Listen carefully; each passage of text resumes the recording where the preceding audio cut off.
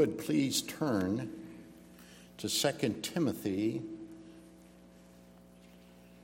chapter 3, verse 10.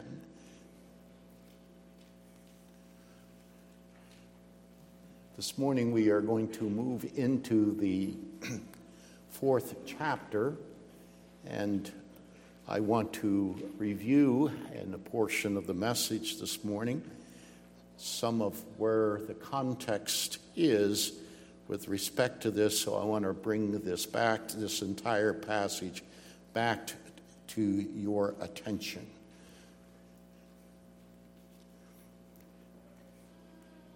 Verse 10, 2 Timothy 3, listen carefully to God's word.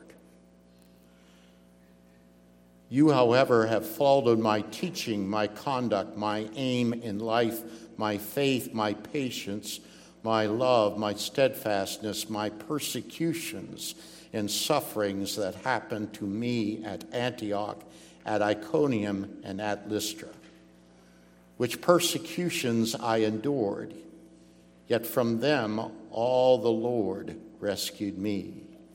Indeed, all who desire to live a godly life in Christ Jesus will be persecuted, while evil people and impostors will go on from bad to worse, deceiving and being deceived.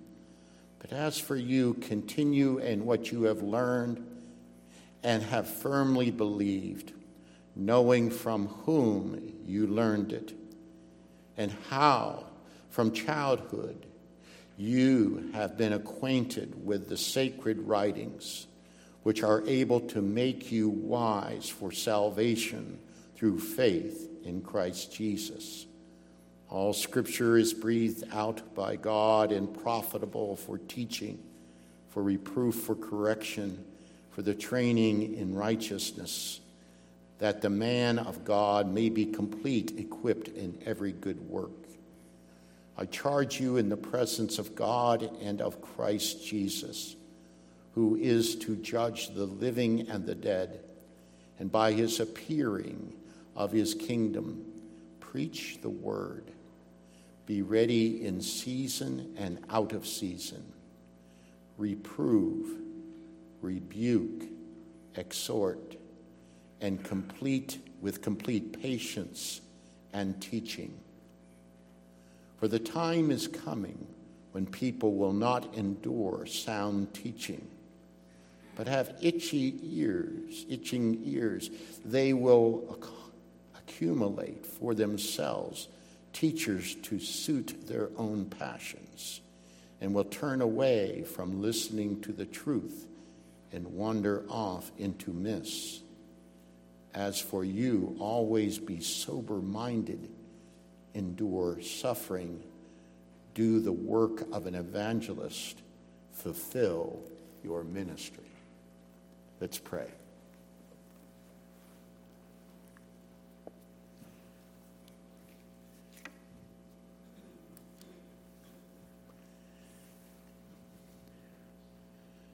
Our Heavenly Father,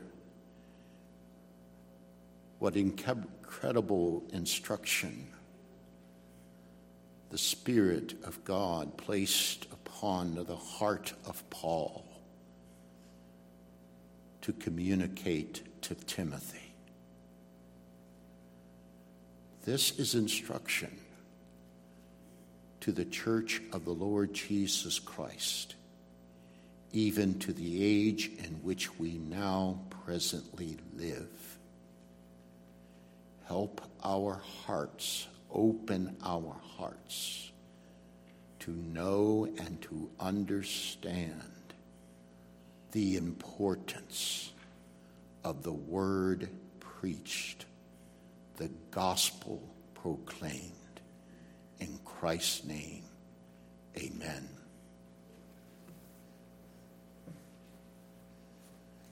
The scene is 1984, almost 37 years ago. No, this is not my George Orwell 1984 sermon.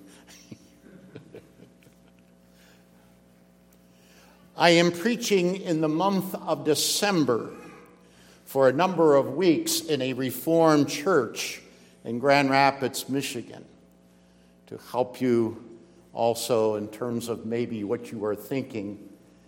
It was not a Christian Reformed church. The morning had about 350 people attend the morning service. In the evening service, there was about 15 people on average. On the Sunday before Christmas, I was preaching before a small group in the evening when I realized there was a large group of people who were gathering in the narthex of the church, waiting for me to finish. After I finished, the people entered the sanctuary and filled the pews. The lights went out.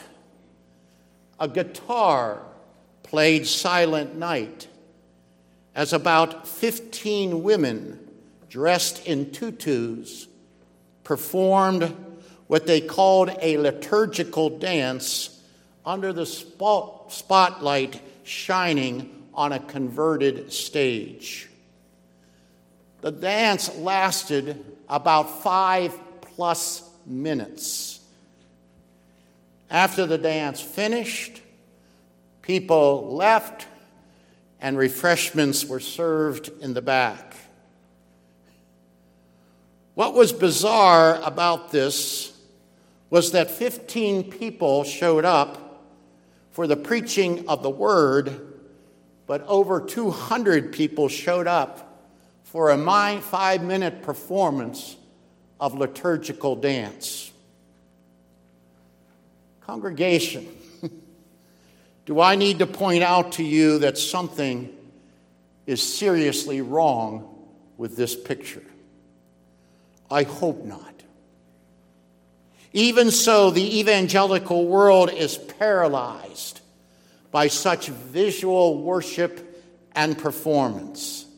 Sadly, we live in an age when the preaching of God's word has to be defended, even before those who profess that they love the gospel and believe in God's infallible word.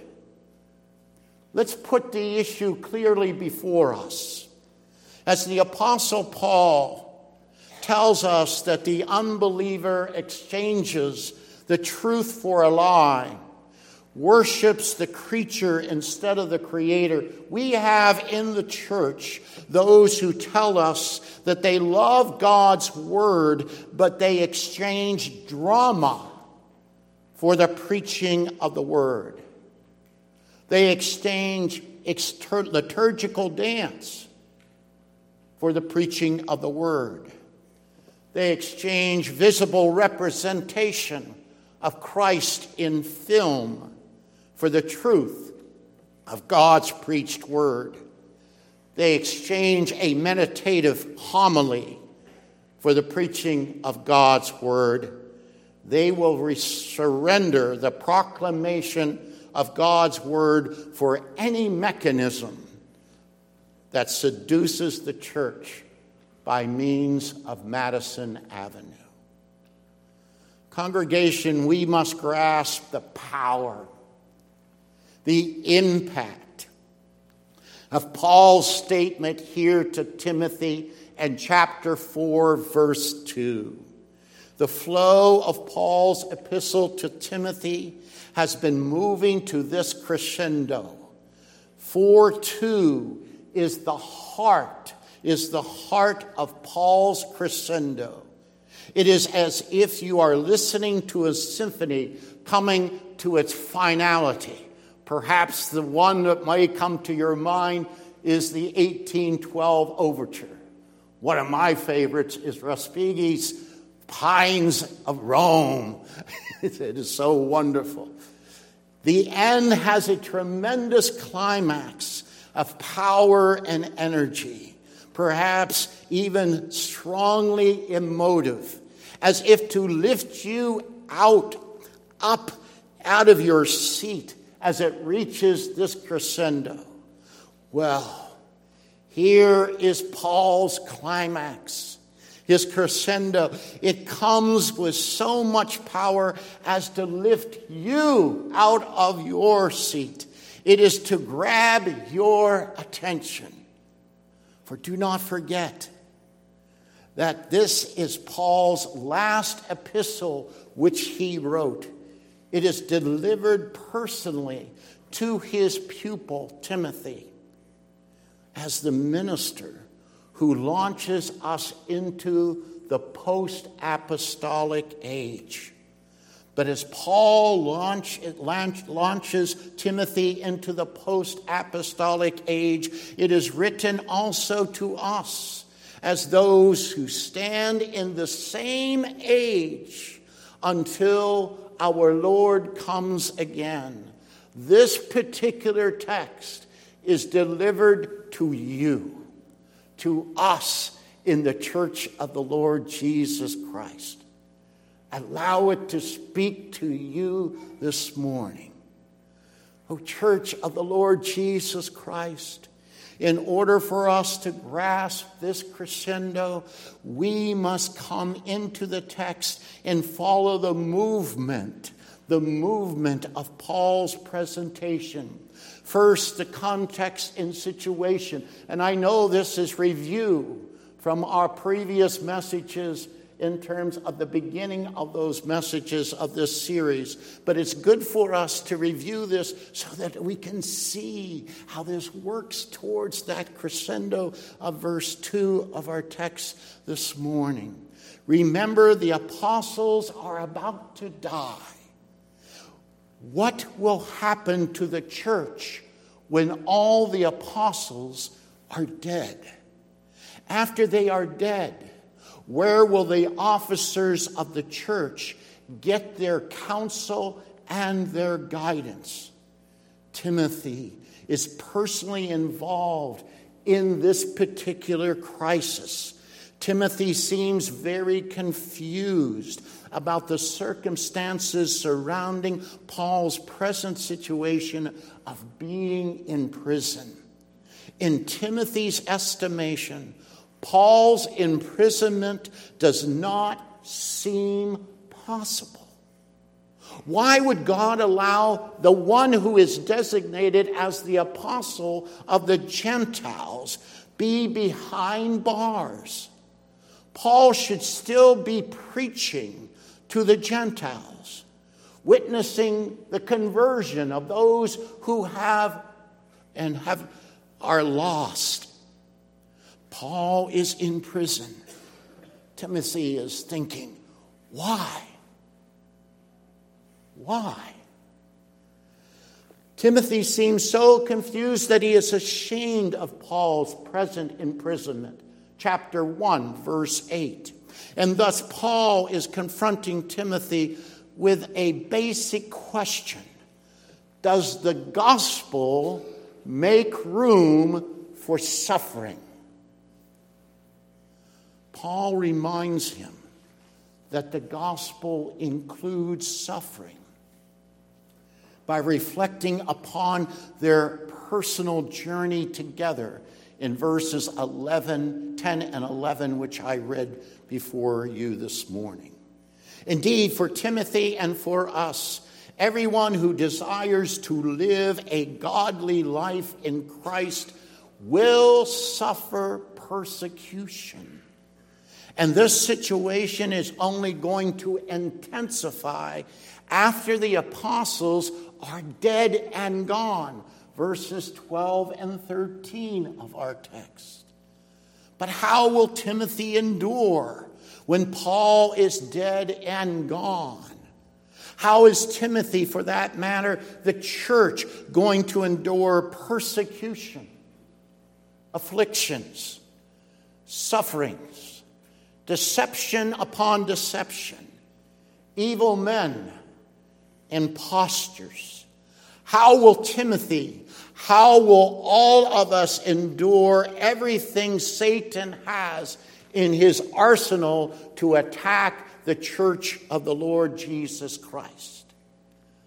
Oh, Congregation, listen to the passionate soul of encouragement that comes from Paul's pen. Timothy and the church are to endure every onslaught from the evil one by continually embracing by faith the gospel that is found only and solely in the Lord Jesus Christ. And where will we find the testimony of that gospel? It will be in the Holy Scriptures. Verses 15 and 16, which we have focused so strongly about. The Bible, the product of the very breath of God. From Genesis 1:1 through the future close of the canon, Revelation 22:21, the Bible presents the message of salvation through faith in Jesus, the living and eternal Christ. Yes, Timothy, Paul is in prison, and soon he will be dead, like all the apostles. But you, Timothy, and the church will have the enduring word of the Lord forever. Forever. Do not be depressed. Do not worry about how the church will be counseled and instructed. Christ has promised, and he will endure with his covenant people forever. He endures with them in his word. And that word was used to instruct you, Timothy, in the context of the covenant by your mother and your grandmother. Likewise, this enduring word has the practical use to every succeeding generation, as we have outlined in verse 16. First, in terms of that practical use to every generation, to us here even this morning, to disclose, the Bible discloses the knowledge of God's will. Doctrinal teaching. Secondly, the Bible exposes sin and summons one to repentance in faith in Jesus Christ. Reproof. Thirdly, to enable one to be restored and to stand upright through correction in discipline. And fourthly, to place one right before God, in the presence of God, through the righteousness of our Lord Jesus Christ. The training in righteousness. The church, we, the people of God, we have all it needs by means of God's true and holy word until Christ's second coming to direct us in terms of the practical use of the Holy Scriptures. Oh, congregation, it is this word, rooted in the gospel of Christ, that enables the true believer to be complete and equipped with every good work as the believer stands before his judge, Jesus Christ, chapter 4, verse 1. And hear this, so there is no mistake. Paul is not saying to you that the Bible is the manual by which you secure your own salvation by your own meritorious works.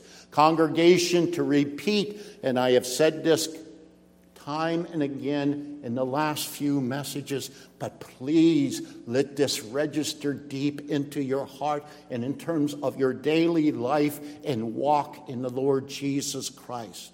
You do not divorce the author of Holy Scripture, who is the Holy Spirit, from the completion and equipment of good works in you, the believer. Simply put, the Holy Spirit takes the word that he has authored and he equips and completes the salvation in the believer, both in terms of sanctification and in terms of justification. The Holy Spirit and the Holy Spirit alone applies his word to the life of the Christian. You claim absolutely nothing meritoriously before Christ the judge. It is all the work of God, the work of Christ's Spirit. I hope that point has really registered in terms of this series in relationship of the Spirit of God who writes the Scripture and the Spirit of God who equips and finishes the work that is in Christ in your life. Now follow me here. 4:1 is a transitional verse. Paul is absolutely absorbed in the fact that all who are dead and all who are living will appear before Christ the judge. Paul is not messing around here. Timothy must understand the weight of this. Timothy has been nurtured for the judgment day by Eunice, his mother, and Lois, his grandmother, in terms of his office. Even Paul has trained Timothy for that judgment day. Indeed, Timothy's faith must continue to hold on to the grace of the gospel in the Lord Jesus Christ as it is found in the Holy Scriptures, because he will appear before Judge Jesus. Judge Jesus.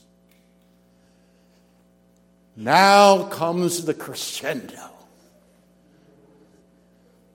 Paul now moves from encouraging Timothy to figuratively grabbing Timothy by his shirt and telling him to snap out of it. Snap out of it. Snap out of this state of confusion over Paul's imprisonment and suffering. Paul lays into him with all the authority of his apostolic office. I charge you. Do not overlook those words, congregation. I charge you, meaning that I demand of you to testify thoroughly about the gospel of Jesus Christ found in Holy Scripture, which places the hearer, the audience, right into the presence of God in Christ. 4:1. You are seeing here in Paul to Timothy the master pastor. The master pastor.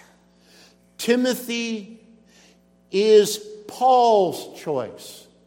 No. No. Timothy is God's choice to lead the church into the post-apostolic age. Timothy, wake up. Get the point now.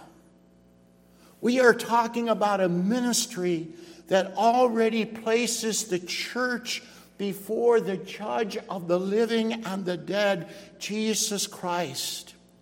And where will the church become fully exposed? Before our judge, Jesus Christ. Oh, congregation, the crescendo is about to reach its peak. Notice, God's covenant children are fully exposed before our judge, Jesus Christ, when the word of God is faithfully preached. You blend together. You do not abstract verses 1 and 2. You see them together.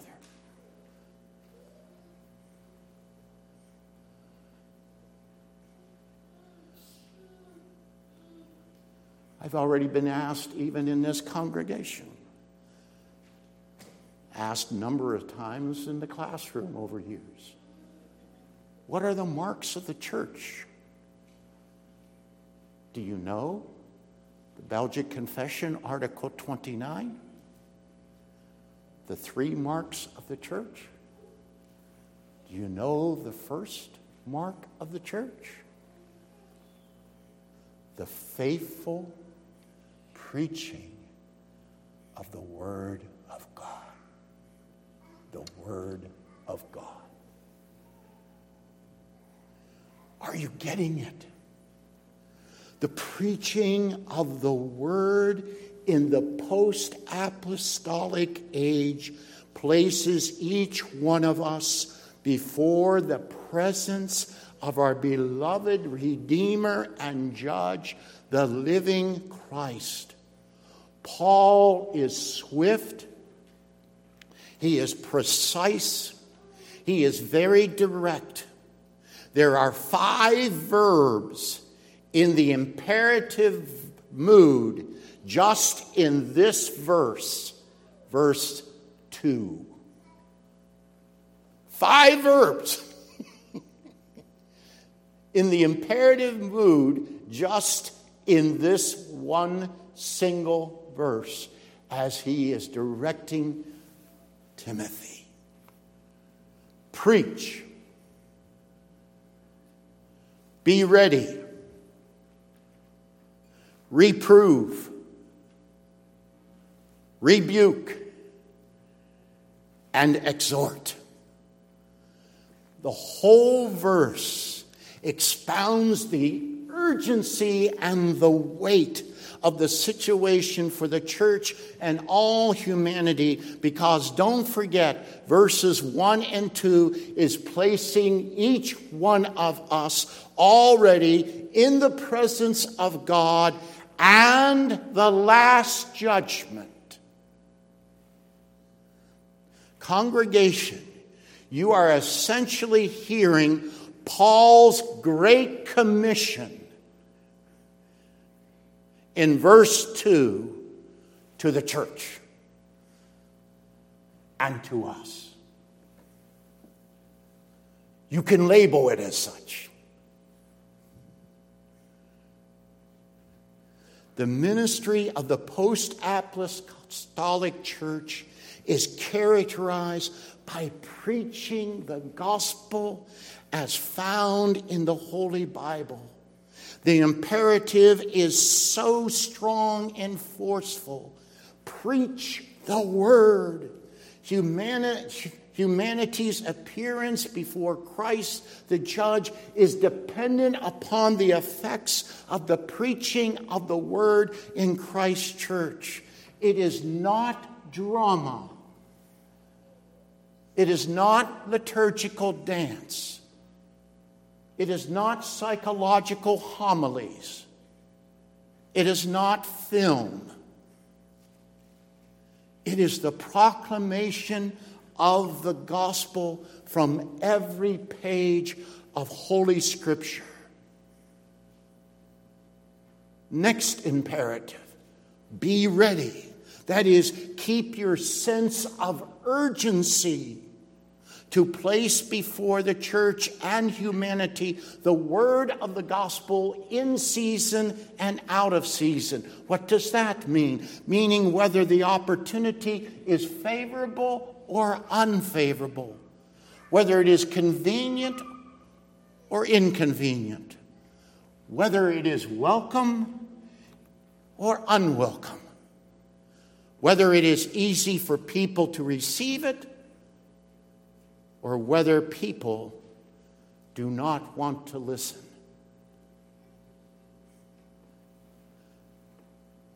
In the evangelical world today, we'd rather feel than listen.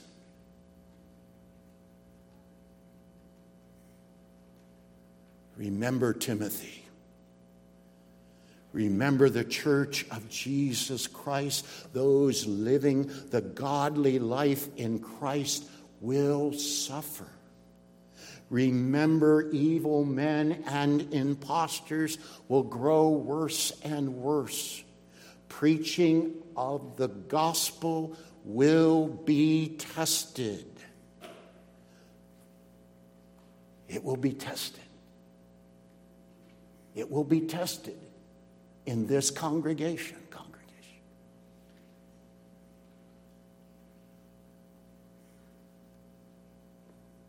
But the directive is to keep preaching.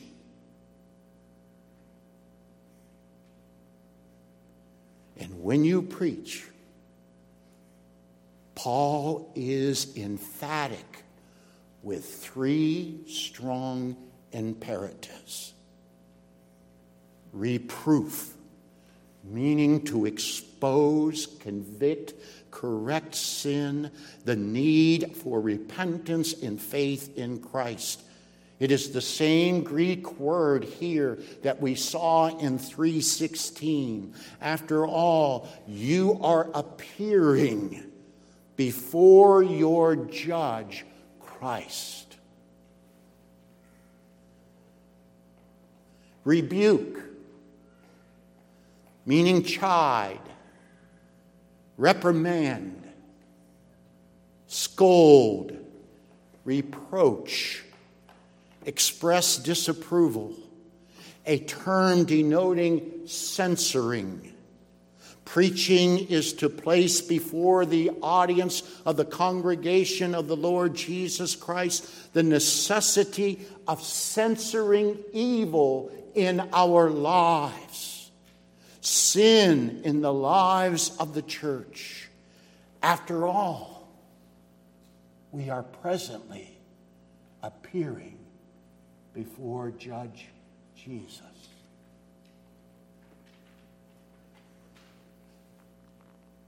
The final imperative, exhort,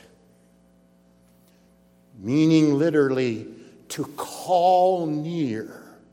Notice how Paul ends here. Notice that preaching includes the urgency also to comfort, encourage, to edify the people of God. To exhort is to lift up the people of God with all comfort, encouragement, and edification by placing you as a congregation before the presence of Christ. After all, you are appearing before your loving, your patient, and forgiving judge, Christ Jesus. But note, congregation, the urgency of all five imperatives are accompanied in the verse by complete patience. Complete patience. Perhaps we can say long-suffering, in season and out of season. You can see here one of the fruits of the Spirit. And it is accompanied with complete teaching.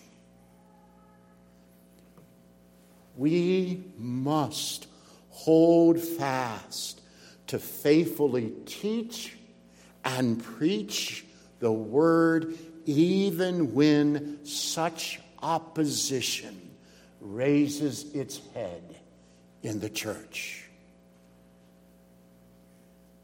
Do not forget. Do not forget. It is preaching that the apostles left the church as the essential vehicle to communicate word and gospel. You must love it. You must want it. You must be encouraged by it each Lord's Day. And with the Lord's help, we will see that in our congregation. Let's pray.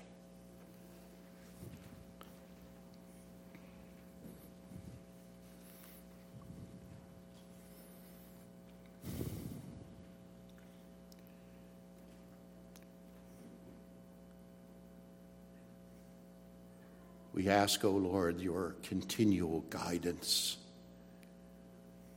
upon each of us. You are so faithful and patient.